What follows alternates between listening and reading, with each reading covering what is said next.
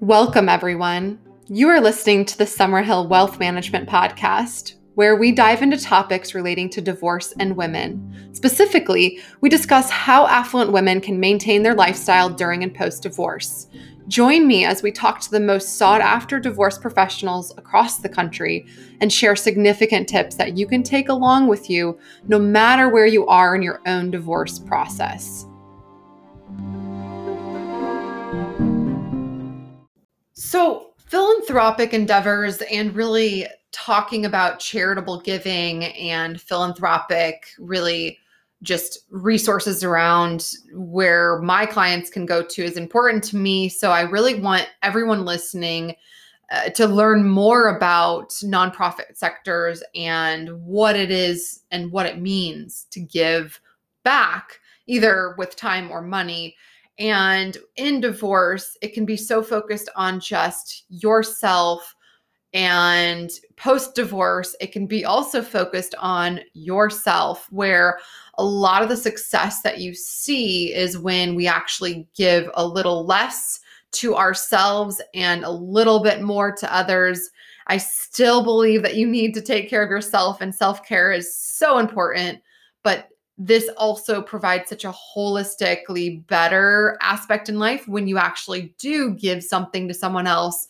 It just really brightens your world. And so that's why Belle Bokel is here today. She is, gosh, how many languages does she know? She's been in the nonprofit sector for a decade or more. She is so highly educated. I can't even describe everything that's under her educational belt and resources.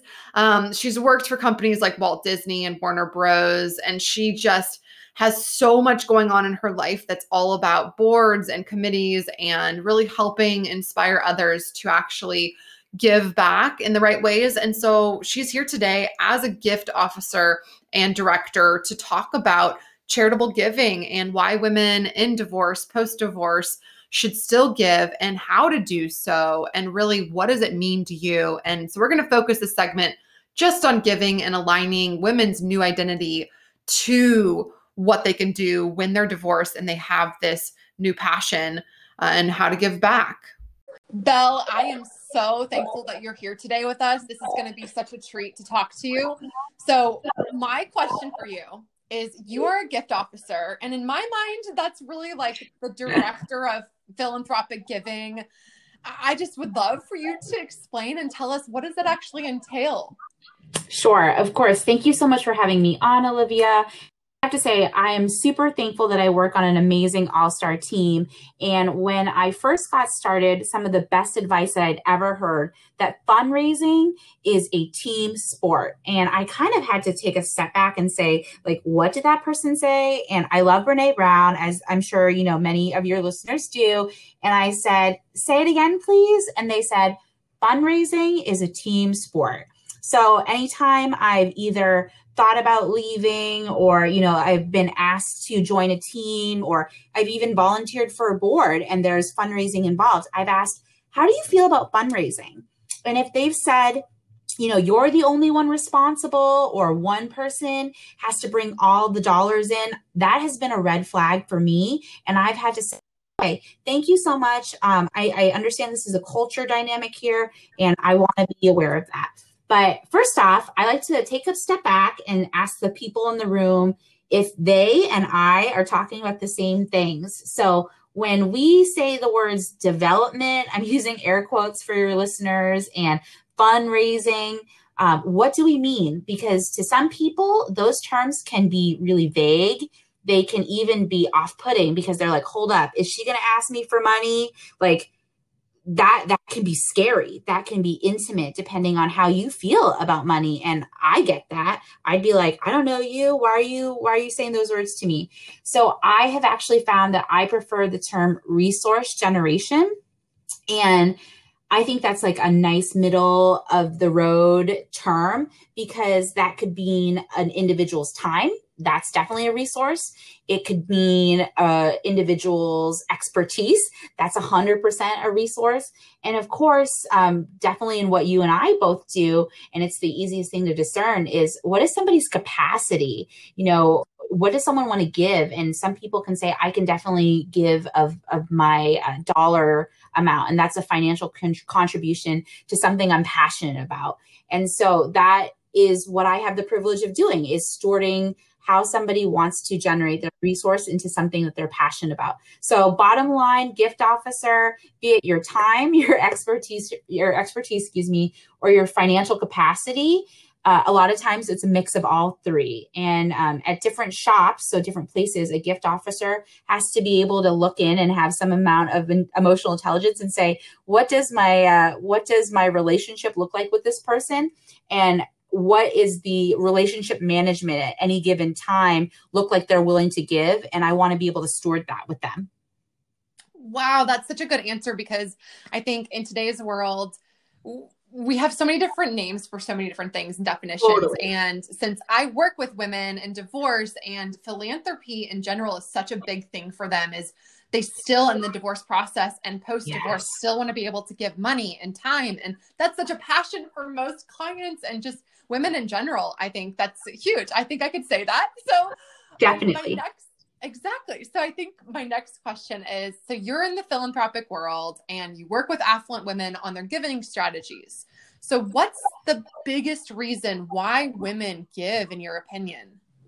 I love all these questions, Olivia, and I can't say it enough. And so, saying it again, it is a relationship, right? So being able to have a thoughtful relationship and one that benefits each participant. And sometimes I think that's taboo to say, right? So even you and I, like, what am I bringing to the table and how do I show up for you? But what are you bringing to the table and how do you show up for me? I don't think it's selfish for us to be able to say that.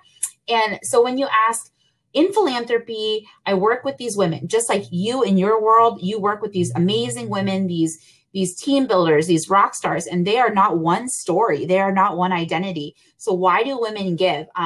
So I don't know if I've shared this with you before, but I'm trilingual. I grew up in a household where my mom spoke Vietnamese and my dad spoke mostly French and some Vietnamese. So I definitely spoke English at school. I spoke English on my soccer teams, and I spoke some mixture of all three at home. And I don't think it surprises anyone in my social circles or in my friend groups that, I am obsessed with words and what they mean.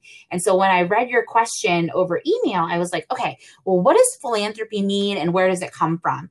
And the word exactly comes from 17th century Greek, and I'm going to geek out for a second, and I might mispronounce it, but it comes from the word philanthropos, and that actually means man-loving, and it means a love of mankind. So I laughed. I was like, oh man, Olivia, women in divorce. She's asking me a question about philanthropy, how women give, and this word means man-loving. And I was like, well, okay. And coming from my background in Vietnam, and when I got into this work, my mom actually struggled with how to tell people what I do. And she was like, why couldn't you be a doctor or a lawyer? It's a very definitive career path. And so sometimes she'd tell people, my daughter raises money to help the homeless. And I was like, okay, Ma, well, not a lie. At that time, I worked for a big type of organization like a United Way that, there are branches that do direct service. So, some money would trickle down to people experiencing homelessness, but that's not all that one might want to give to. And so I thought more about your question, and I thought about why someone might want to give, especially after their identity might change or their circumstances are different. And to that word again, it begs the question, right?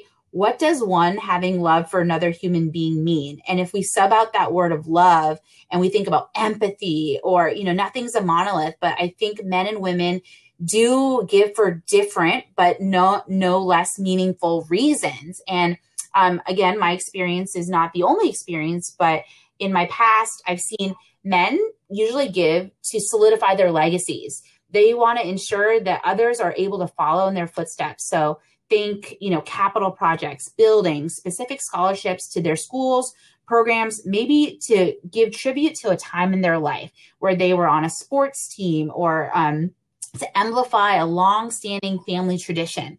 All of that has beautiful merit and worth. But then when I've worked with women, there is more of a relational component there where we've gone really deep. It almost seems therapeutic to say we want to give thanks to a mentor, a champion, someone that's really pulled us up that ladder.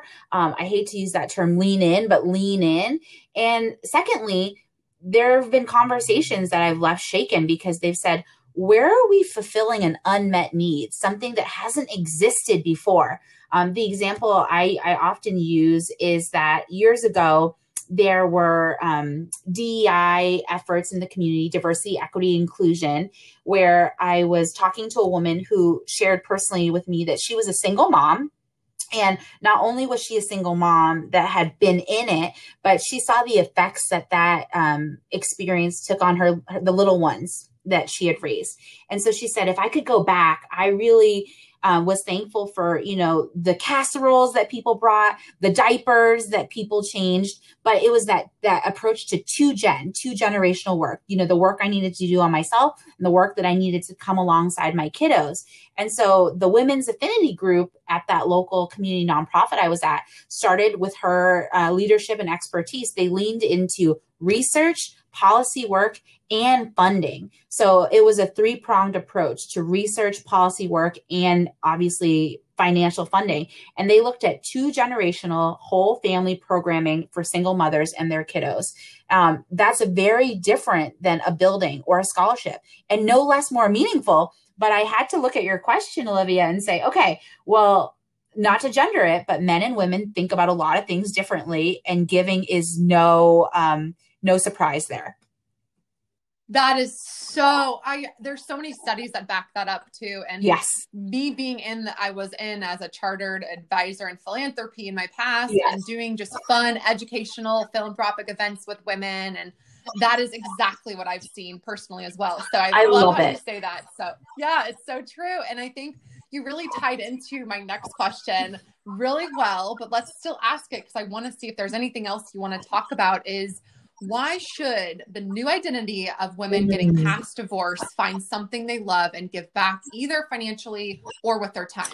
So thoughtful. Yes. And I love that you always think about things from big fan of your podcast, definitely from when we met and listening to your other episodes. So plug for other folks to tune in to your other episodes, but financially and with their time. And I know we talked about that in that first question, but your expertise, your time, your contributions financially, those are all ways that people can give. And so I know less so with men, again, not to gender it, but I hear women sometimes say things or want to justify, I can't give as much as I have in the past. Maybe their identity has changed, maybe because of a divorce or kiddos in college or however that appears in their internal monologue. Or they might say, I'm working more now, or I'm working less now. My time has changed, or maybe I'm a grandmother now. However that looks like to them. We don't know what other people are carrying. So I'm always very, I hope, thoughtful about meeting people where they're at and knowing what their identity is. And so I've got to be real. I struggled with this question and how to answer it, but especially in this year of, I've been saying, quote, on hold or on pause, we've been existing or trying to exist in. I have empathy for those who have this new identity because that's not easy. And how do we find and add on something else? So I thought about Amy Poehler. She is one of my favorite writers, actors, comedians. And she said, a person's tragedy does not make up their entire life. So I'll say that again. A person's tragedy does not make up their entire life. She continues on to say, a story carves deep grooves into our brains each time we tell it, but we aren't one story. We can change our stories. So Amy Poehler said that, and I liked and picked that quote for our conversation today because I think it applies to finding something women love and can give back financially or with their time and expertise. You are not your divorce. I don't necessarily even think that divorce is always a tragedy. Sometimes it's a rebirth, but I understand that this is part of your story, of your journey. And I, as a philanthropist and a fundraiser, and as someone that just understands that we are all on different paths. I want to know about your passions. I want to know where you've been. I want to know where you're going, and I want to know how I can help you get there. And did you have a teacher or mentor? Was there some unmet need, to go back to that earlier prompt that we talked about? How do you prefer to show up for others? And all of these questions are pretty fluid. So when you are meeting with me, I want the folks I'm working with to know that we are starting a relationship. And to be honest, they are also getting something from me. And so I want them to be honest and say, what do you want from me? What do you want from this organization, be it a community nonprofit or your alma mater? And I think that relationship needs to have almost like check-in inflection points, so we can say, am I meeting your needs? Am I being transparent? Am I reporting out to you that your money is working for you in this organization in a thoughtful way? And I would end that and say that this journey is, in fact, writing another story. And so, as Amy said, Amy Poehler, we aren't one story. And so how can we collectively come together and make sure that those stories, those narratives are as transformative but empowering as possible? Wow. I think that out of all of the things that I've gotten to do with this podcast and all of the sought after guests, I'm always surprised, but I shouldn't be. That it's just so powerful, all these conversations. So I'm just sitting here blown away. I don't know what to say, because this has just been really fun. And I know the listeners, anyone who's listening right here, can reach out to you and really understand their philanthropic endeavors in more detail. And I'll put everything in the podcast notes so they can contact you. And I think that's all I wanted to ask today, because that just really hits home. Thank you so much. Anything else you want to share before we let each other go today? No, 100%, Olivia. This was such a joy, and thank you for being flexible. And I know we're on different coasts, but I just wish you well. And it's been such a, just a treat and treasure to get to know you and to collaborate in this way. Thank you for joining another episode with me, your host, Olivia Summerhill, the founder of Summerhill Wealth Management. I help women maintain their lifestyle during and post-divorce, and look forward to you joining us for another episode very soon. Until then, visit me at summerhillwealth.com for helpful resources that can help you on your divorce journey, no matter where you may currently be.